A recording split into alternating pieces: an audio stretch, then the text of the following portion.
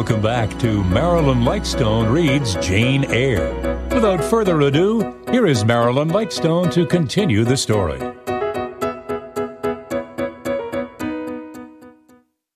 Chapter 8. Ere the half-hour ended, 5 o'clock struck. School was dismissed, and all were gone into the refectory to tea. I now ventured to descend. It was deep dusk. I retired into a corner and sat down on the floor. The spell by which I had been so far supported began to dissolve. Reaction took place, and soon, so overwhelming was the grief that seized me, I sank prostrate with my face to the ground. Now I wept.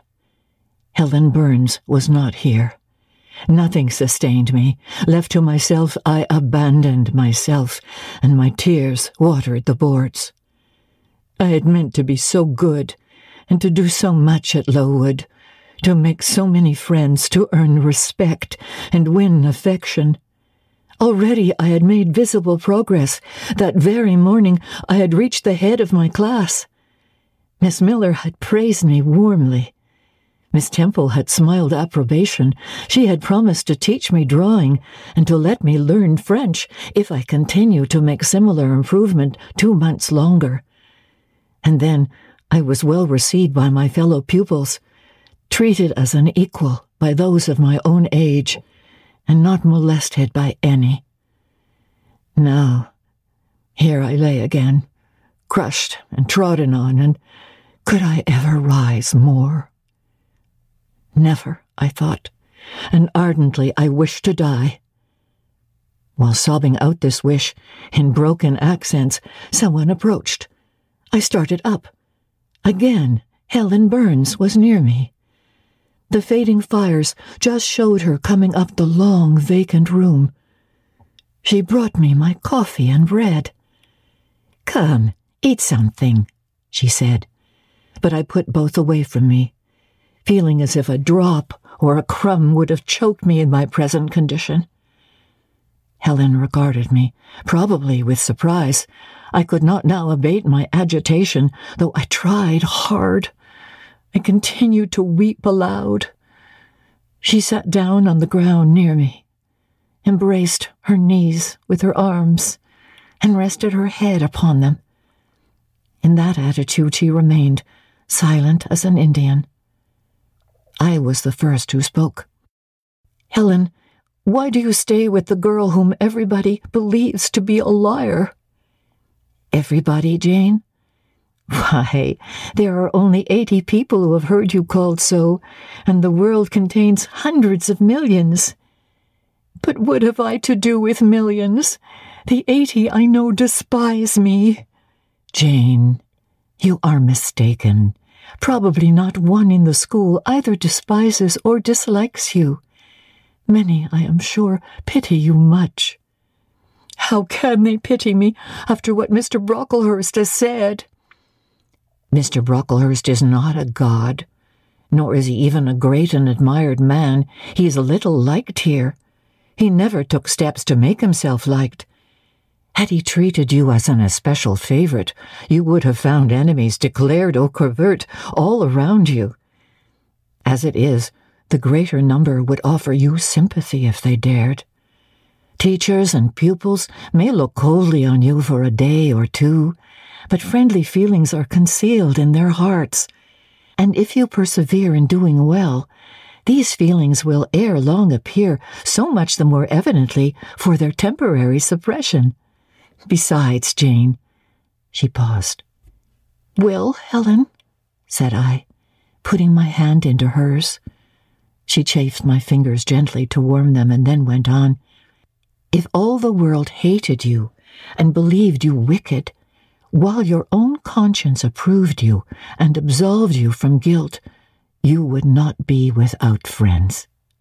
"No, I know I should think well of myself, but that is not enough. If others don't love me, I would rather die than live. I cannot bear to be solitary and hated, Helen.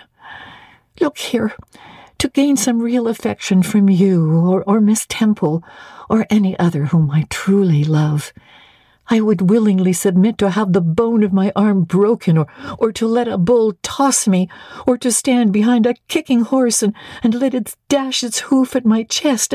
Hush, Jane. You think too much of the love of human beings. You are too impulsive, too vehement. The sovereign hand that created your frame and put life into it has provided you with other resources than your feeble self, or than creatures as feeble as you. Besides this earth, and besides the race of men, there is an invisible world, and a kingdom of spirits. That world is round us, for it is everywhere, and those spirits watch us, for they are commissioned to guard us. And if we were dying in pain and shame, if scorn smote us on all sides, and hatred crushed us, angels see our tortures, recognize our innocence, if innocent we be, as I know you are of this charge, which Mr. Brocklehurst has weakly and pompously repeated at second hand from Mrs. Reed. For I read a sincere nature in your ardent eyes and on your clear front. And God waits only the separation of spirit from flesh to crown us with a full reward. Why, then, should we ever sink, overwhelmed with distress, when life is so soon over, and death is so certain an entrance to happiness, to glory?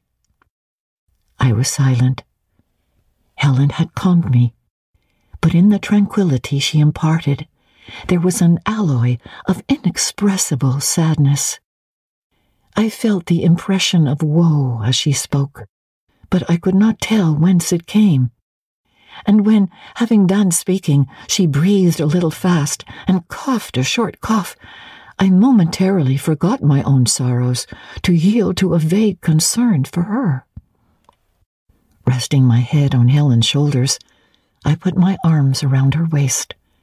She drew me to her, and we reposed in silence. We had not sat long thus when another person came in. Some heavy clouds, swept from the sky by a rising wind, had left the moon bare, and her light, streaming in through a window near, shone full both on us and on the approaching figure, which we at once recognized as Miss Temple. "I came on purpose to find you, Jane Eyre," said she. "I want you in my room, and as Helen Burns is with you, she may come too." We went, following the superintendent's guidance.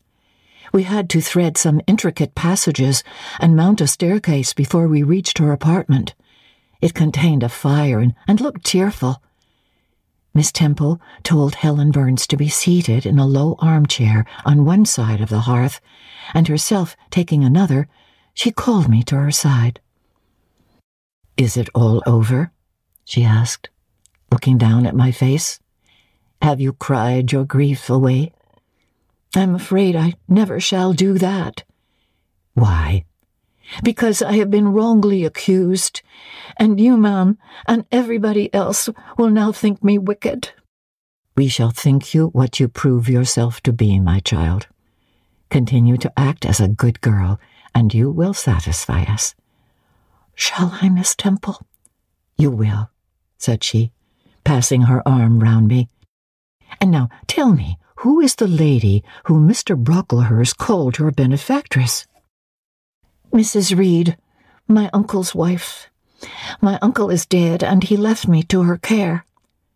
"Did she not then adopt you of her own accord?" "No, ma'am. She was sorry to have to do it, but my uncle, as I have often heard the servants say, got her to promise before he died that she would always keep me."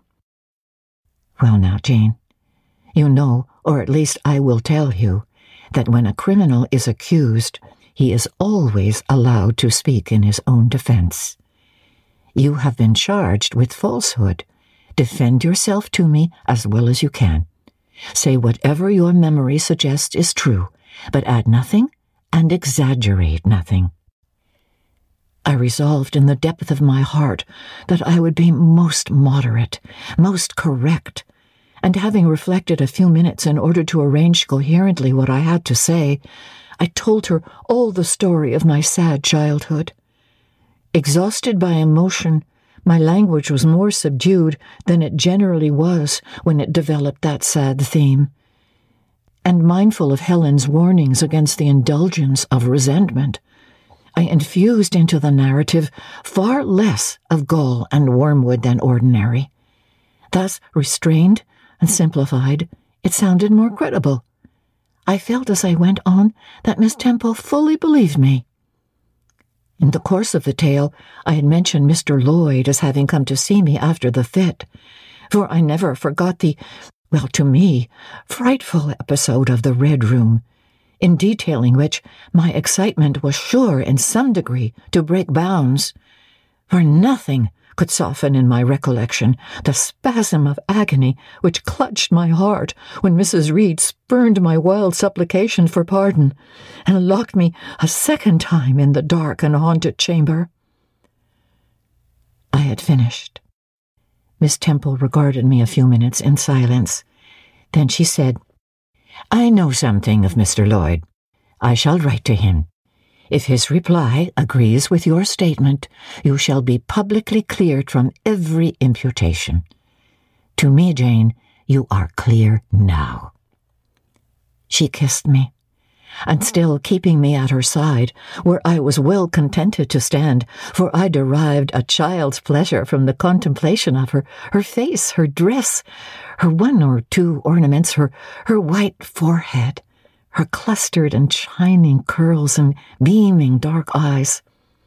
She proceeded to address Helen Burns.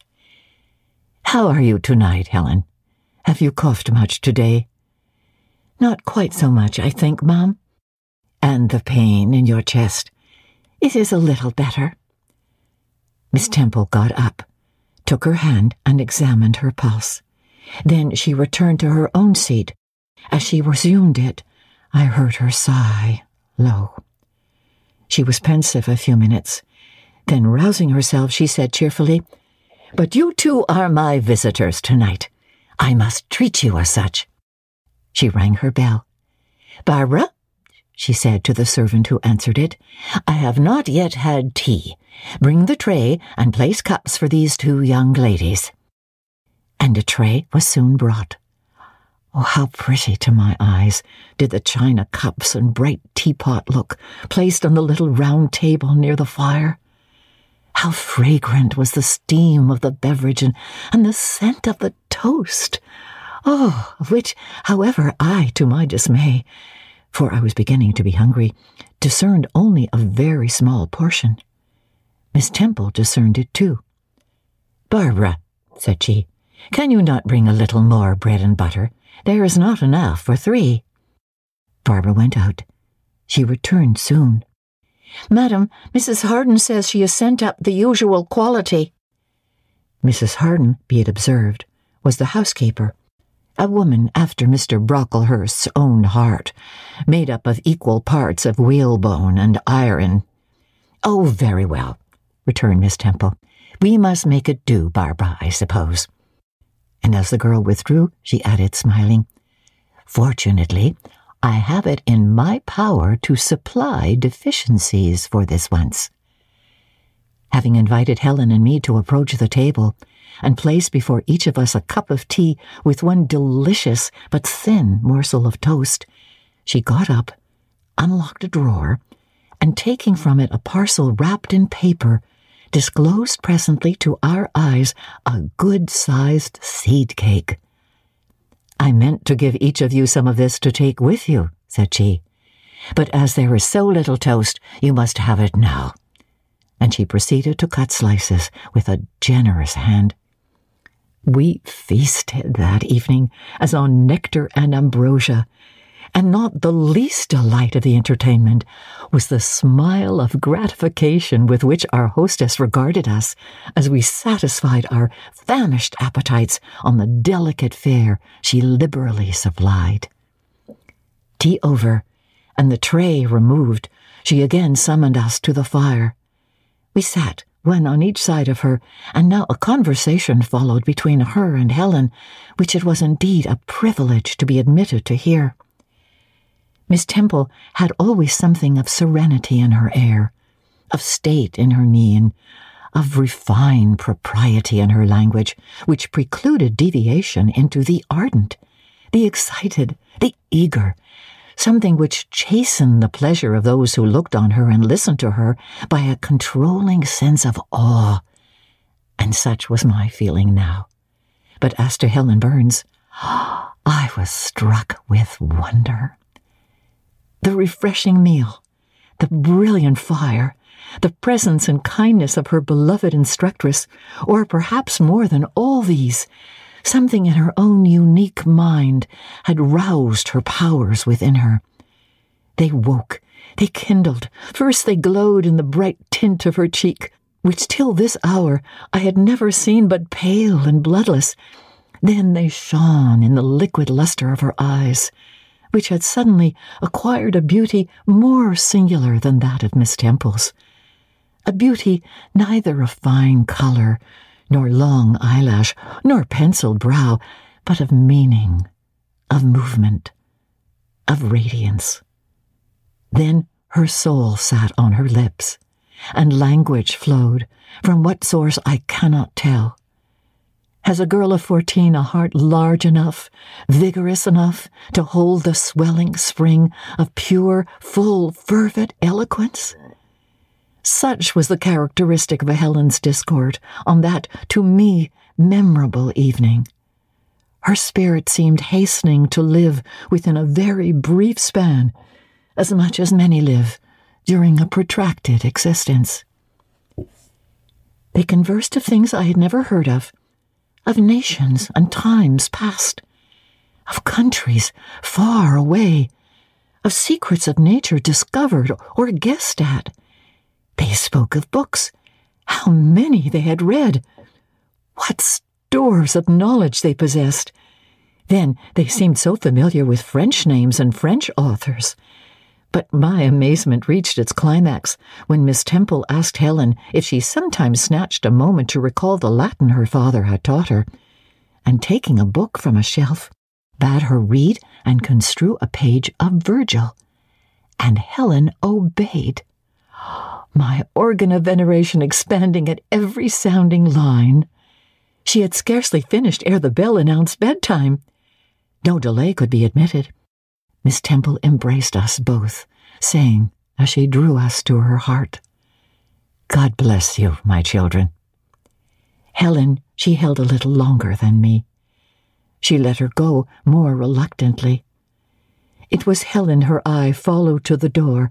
It was for her she, a second time, breathed a sad sigh.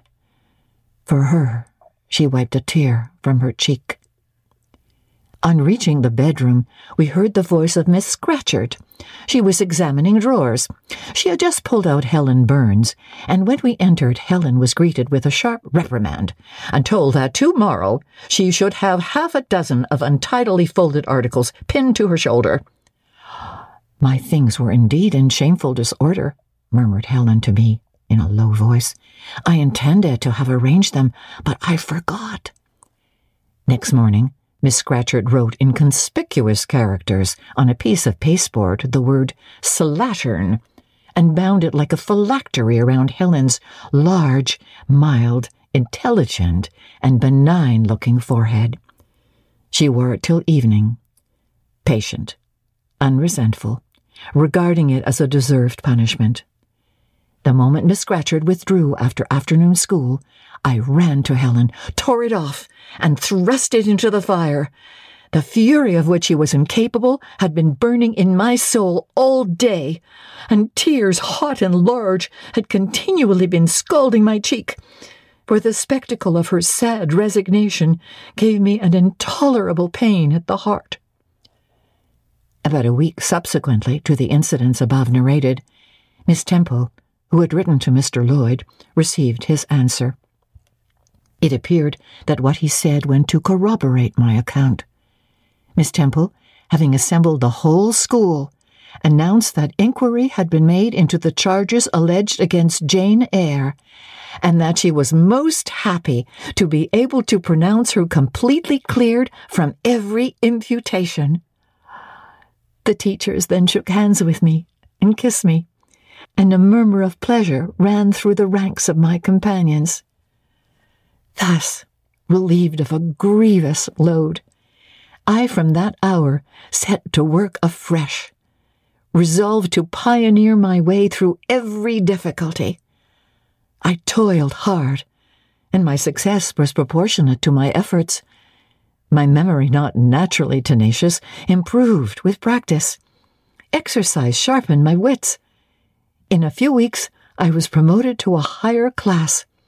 In less than 2 months, I was allowed to commence French and drawing. I learned the first 2 tenses of the verb être, and sketched my first cottage, whose walls, by the by, outrivaled in slope those of the Leaning Tower of Pisa, on the same day. That night, on going to bed, I forgot to prepare in imagination the Barmecide supper of hot roast potatoes or white bread and ewe milk with which I was wont to amuse my inward cravings. I feasted instead on the spectacle of ideal drawings, which I saw in the dark, all the work of my own hands, freely penciled houses and trees, picturesque rocks and ruins, groups of cattle, sweet paintings of butterflies hovering over unknown roses, of birds picking at ripe cherries, of wrens' nests, enclosing pearl-like eggs wreathed about with young ivy sprays. I examined, too, in thought, the possibility of my ever being able to translate currently a certain little French story which Madame Pierrot had that day shown me. Nor was that problem solved to my satisfaction, ere I fell sweetly asleep. Well has Solomon said, "Better is a dinner of herbs where love is, than a stalled ox and hatred therewith." I would not now have exchanged Lowood with all its privations for Gateshead and its daily luxuries. Chapter 9. But the privations, or rather the hardships of Lowood lessened. Spring drew on. She was indeed already come. The frosts of winter had ceased. Its snows were melted, its cutting winds ameliorated. My wretched feet, flayed and swollen to lameness by the sharp air of January, began to heal and subside under the gentler breathings of April. The nights and mornings, no longer by their Canadian temperature, froze the very blood in our veins. We could now endure the play hour passed in the garden. Sometimes on a sunny day it began even to be pleasant and genial, and a greenness grew over those brown beds, which, freshening daily, suggested the thought that hope traversed them at night, and left each morning brighter traces of her steps. Flowers peeped out amongst the leaves, snowdrops, crocuses, purple auriculas, and golden-eyed pansies. On Thursday afternoons, half-holidays, we now took walks and found still sweeter flowers opening by the wayside under the hedges. I discovered, too, that a great pleasure, an enjoyment which the horizon only bounded, lay all outside the high and spike-guarded walls of our garden. This pleasure consisted in prospect of noble summits girdling a great hill hollow, rich in verdure and shadow, in a bright beck, full of dark stones and sparkling eddies. How different had this scene looked when I viewed it laid out beneath the iron sky of winter, stiffened in frost, shrouded with snow, when mists as chill as death wandered to the impulse of east winds along those purple peaks, and rolled down Ing and Holm till they blended with the frozen fog of the beck. The beck itself was then a torrent, turbid and curbless. It tore asunder the wood and sent a raving sound through the air, often thickened with wild rain or whirling sleet, and for the forest on its banks that showed only ranks of skeletons. April advanced to May. A bright, serene May it was. Days of blue sky, placid sunshine, and soft western or southern gales filled up its duration. And now vegetation matured with vigor. Lowood shook loose its tresses. It became all green, all flowery. Its great elm, ash, and oak skeletons were restored to majestic life. Woodland plants sprang up profusely in its recesses. Unnumbered varieties of moss filled its hollows, and it made a strange ground sunshine out of the wealth of its wild primrose plants. I have seen their pale gold gleam in overshadowed spots like scatterings of the sweetest luster. All this I enjoyed often and fully, free, unwatched, and almost alone. For this unwonted liberty and pleasure there was a cause, to which it now becomes my task to advert. Have I not described a pleasant site for a dwelling, when I speak of it as bosomed in hill and wood, and rising from the verge of a stream? Assuredly pleasant enough, but whether healthy or not is another question. That forest dell, where Lowood lay, was the cradle of fog, and fog-bred pestilence, which, quickening with the quickening spring, crept into the orphan asylum, breathed typhus through its crowded schoolroom and dormitory, and, ere May arrived, transformed the seminary into a hospital. Semi-starvation and neglected colds had predisposed most of the pupils to receive infection. 45 out of the 80 girls lay ill at one time. Classes were broken up, rules relaxed. The few who continued well were allowed almost unlimited license, because the medical attendant insisted on the necessity of frequent exercise to keep them in health, and had it been otherwise, no one had leisure to watch or restrain them. Miss Temple's whole attention was absorbed by the patients. She lived in the sick room, never quitting it except to snatch a few hours' rest at night. The teachers were fully occupied with packing up and making other necessary preparations for the departure of those girls who were fortunate enough to have friends and relations able and willing to remove them from the seat of the contagion. Many, already smitten, went home only to die. Some died at the school, and were buried quietly and quickly, the nature of the malady forbidding delay. While disease had thus become an inhabitant of Lowood, and death its frequent visitor, while there was gloom and fear within its walls, while its rooms and passages steamed with hospital smells, the drug and the pastille striving vainly to overcome the effluvia of mortality, that bright May shone unclouded over the bold hills and beautiful woodland out of doors. Its garden, too, glowed with flowers. Hollyhocks had sprung up tall as trees. Lilies had opened. Tulips and roses were in bloom. The borders of the little beds were gay with pink thrift and crimson double daisies. The sweet briars gave out, morning and evening, their scent of spice and apples, and these fragrant treasures were all useless for most of the inmates of Lowood, except to furnish now and then a handful of herbs and blossoms to put in a coffin. But I, and the rest who continued well, enjoyed fully the beauties of the scene and season. They let us ramble in the wood, like gypsies from morning till night. We did what we liked, went where we liked. We lived better, too. Mr. Brocklehurst and his family never came near Lowood now. Household matters were not scrutinized into. The cross housekeeper was gone, driven away by the fear of infection. Her successor, who had been matron at the Lowton dispensary, unused to the ways of her new abode, provided with comparative liberality. Besides, there were fewer to feed. The sick could eat little. Our breakfast basins were better filled when there was no time to prepare a regular dinner, which often happened. She would give us a large piece of cold pie or a thick slice of bread and cheese, and this we carried away with us to the wood, where we each chose the spot we liked best and dined sumptuously. My favorite seat was a smooth and broad stone, rising white and dry from the very middle of the beck, and only to be got at by wading through the water, a feat I accomplished barefoot.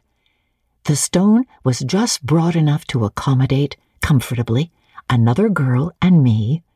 At that time, my chosen comrade, one Mary Ann Wilson, a shrewd, observant personage whose society I took pleasure in, partly because she was witty and original, and partly because she had a manner which set me at my ease.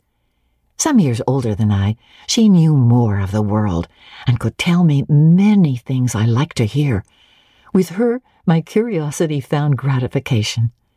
To my faults also she gave ample indulgence, never imposing curb or rein on anything I said. She had a turn for narrative, for analysis. She liked to inform, I to question, so we got on swimmingly together, deriving much entertainment, if not much improvement, from our mutual intercourse. And where, meantime, was Helen Burns? Why did I not spend these sweet days of liberty with her? Had I forgotten her? Or was I so worthless as to have grown tired of her pure society? Surely the Mary Ann Wilson I have mentioned was inferior to my first acquaintance.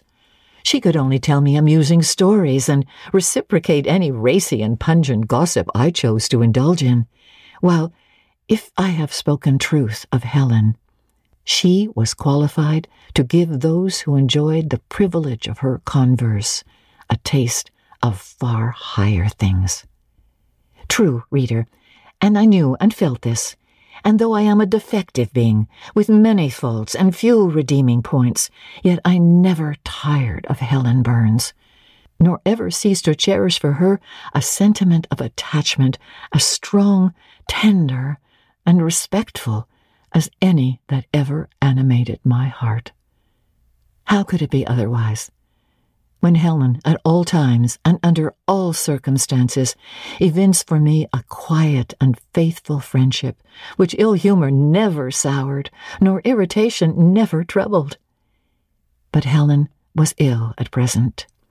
For some weeks she had been removed from my sight to I knew not what room upstairs. She was not, I was told, in the hospital portion of the house with the fever patients, for her complaint was consumption, not typhus. And by consumption I, in my ignorance, understood something mild, which time and care would be sure to alleviate. I was confirmed in this idea by the fact of her once or twice coming downstairs on very warm sunny afternoons and being taken by Miss Temple into the garden. But on these occasions I was not allowed to go and speak to her. I only saw her from the schoolroom window, and then not distinctly, for she was much wrapped up, and sat at a distance under the veranda. One evening in the beginning of June, I had stayed out very late with Mary Ann in the wood.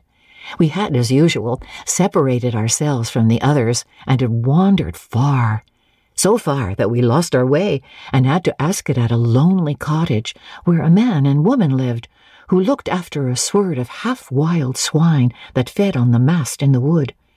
When we got back, it was after moonrise. A pony, which we knew to be the surgeon's, was standing at the garden door.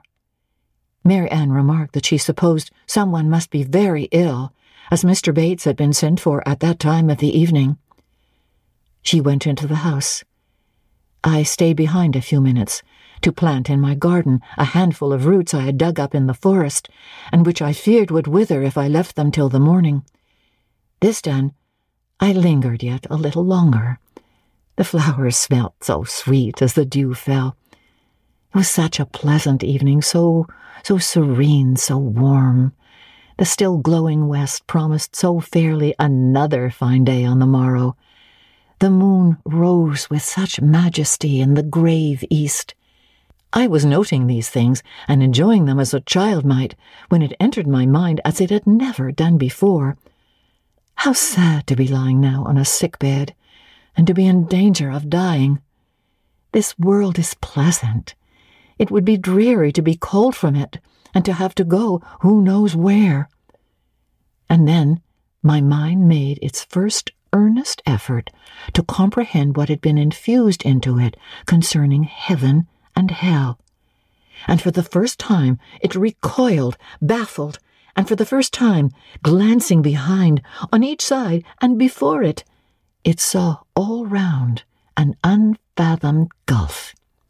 It felt the one point where it stood, the present. All the rest was formless cloud and vacant depth, and it shuddered at the thought of tottering and plunging amid that chaos. While pondering this new idea, I heard the front door open. Mr. Bates came out, and with him was a nurse. After she had seen him mount his horse and depart, she was about to close the door, but I ran up to her. "How is Helen Burns?" "Very poorly," was the answer. "Is it her Mr. Bates has been to see?" "Yes." "And what does he say about her?" "He says she'll not be here long." This phrase, uttered in my hearing yesterday, would have only conveyed the notion that she was about to be removed to Northumberland, to her own home. I should not have suspected that it meant she was dying, but I knew instantly now. It opened clear on my comprehension that Helen Burns was numbering her last days in this world, and that she was going to be taken to the region of spirits, if such region there were. I experienced a shock of horror, then a strong thrill of grief, then a desire, a necessity to see her, and I asked in what room she lay. "She is in Miss Temple's room," said the nurse. "May I go up and speak to her?" "Oh, no, no, child, it is not likely. And now it is time for you to come in. You'll catch the fever if you stop out when the dew is falling." The nurse closed the front door. I went in by the side entrance, which led to the schoolroom. I was just in time. It was 9 o'clock, and Miss Miller was calling the pupils to go to bed. It might be 2 hours later, probably near 11, when I, not having been able to fall asleep and deeming from the perfect silence of the dormitory that my companions were all wrapped in profound repose, rose softly, put on my frock over my nightdress, and without shoes, crept from the apartment and set off in quest of Miss Temple's room. It was quite at the other end of the house, but I knew my way, and the light of the unclouded summer moon entering here and there at passage windows enabled me to find it without difficulty. An odor of camphor and burnt vinegar warned me when I came near the fever room, and I passed its door quickly, fearful lest the nurse who sat up all night should hear me. I dreaded being discovered and sent back, for I must see Helen. I must embrace her before she died. I must give her one last kiss, exchange with her one last word. Having descended a staircase, traversed a portion of the house below, and succeeded in opening and shutting without noise 2 doors, I reached another flight of steps. These I mounted, and then just opposite to me was Miss Temple's room. A light shone through the keyhole and from under the door. A profound stillness pervaded the vicinity. Coming near, I found the door slightly ajar, probably to admit some fresh air into the close abode of sickness. Indisposed to hesitate, and full of impatient impulses, soul and senses quivering with keen throes, I put it back and looked in. My eyes sought Helen, and feared to find death. Close by Miss Temple's bed, and half covered with its white curtains, there stood a little crib. I saw the outline of a form under the clothes, but the face was hid by the hangings. The nurse I had spoken to in the garden sat in an easy chair asleep, an unsnuffed candle burnt dimly on the table. Miss Temple was not to be seen. I knew afterwards that she had been called to a delirious patient in the fever room. I advanced, then paused by the crib side. My hand was on the curtain, but I preferred speaking before I withdrew it. I still recoiled at the dread of seeing a corpse. "Helen," I whispered softly, "are you awake?" She stirred herself, put back the curtain, and I saw her face. Pale, wasted, but quite composed. She looked so little changed that my fear was instantly dissipated. "Can it be you, Jane?" she asked in her own gentle voice. "Oh," I thought, "she is not going to die. They are mistaken. She could not speak and look so calmly if she were." I got onto her crib and kissed her. Her forehead was cold, and her cheek both cold and thin, and so were her hand and wrist.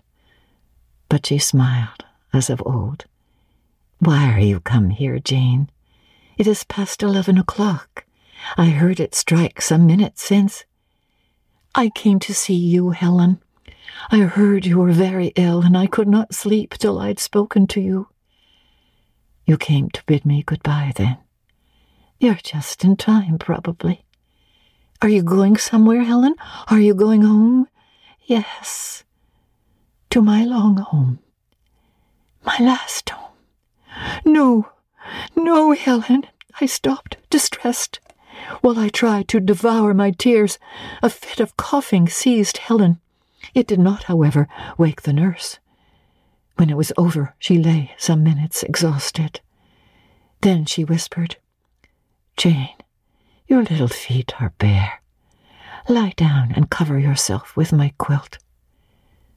I did so. She put her arm over me, and I nestled close to her. After a long silence, she resumed, still whispering, "I am very happy, Jane. And when you hear that I am dead, you must be sure and not grieve. There is nothing to grieve about. We all must die one day, and the illness which is removing me is not painful. It is gentle and gradual. My mind is at rest. I leave no one to regret me much. I have only a father, and he is lately married, and will not miss me. By dying young, I shall escape great sufferings. I had not qualities or talents to make my way very well in the world. I should have been continually at fault." "But where are you going to, Helen? Can you see? Do you know?" "I believe. I have faith. I am going to God." "Where is God? What is God?" "My Maker and yours, who will never destroy what he created. I rely implicitly on his power and confide wholly in his goodness. I count the hours till that eventful one arrives, which shall restore me to him, reveal him to me. You are sure, then, Helen, that there is such a place as heaven, and that our souls can get to it when we die? I am sure there is a future state. I believe God is good. I can resign my immortal part to him without any misgiving. God is my Father. God is my friend. I love him. I believe he loves me. And shall I see you again, Helen, when I die?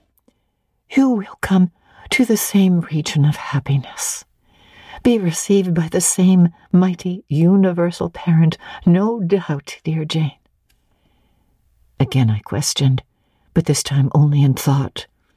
Where is that region? Does it exist?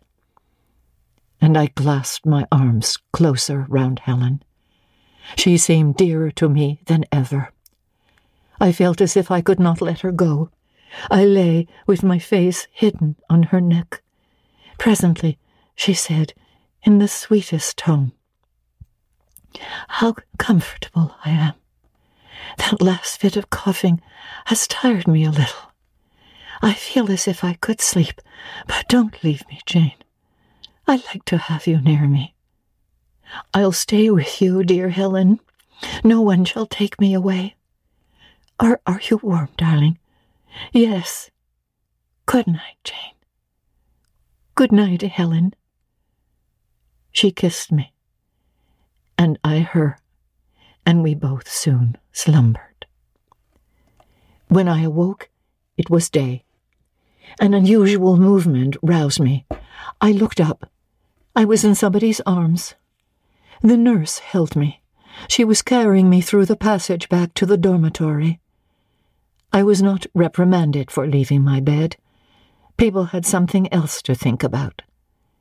No explanation was afforded then to my many questions, but a day or two afterwards I learned that Miss Temple, on returning to her own room at dawn, had found me laid in the little crib, my face against Helen Burns's shoulder, my arm round her neck. I was asleep, and Helen was dead. Her grave is in Brocklebridge churchyard. For 15 years after her death, it was only covered by a grassy mound. But now, a grey marble tablet marks the spot, inscribed with her name and the word Resurgam. Thanks for listening to this episode of Marilyn Lightstone Reads Jane Eyre. This episode was produced by Justin Eacock and Paul Thomas. Executive producer, Moses Znaimer. You can help us by recommending this podcast to your friends and rating it in the iTunes and Android podcast stores. We invite you to enjoy a variety of other podcasts proudly presented by the Zoomer Podcast Network.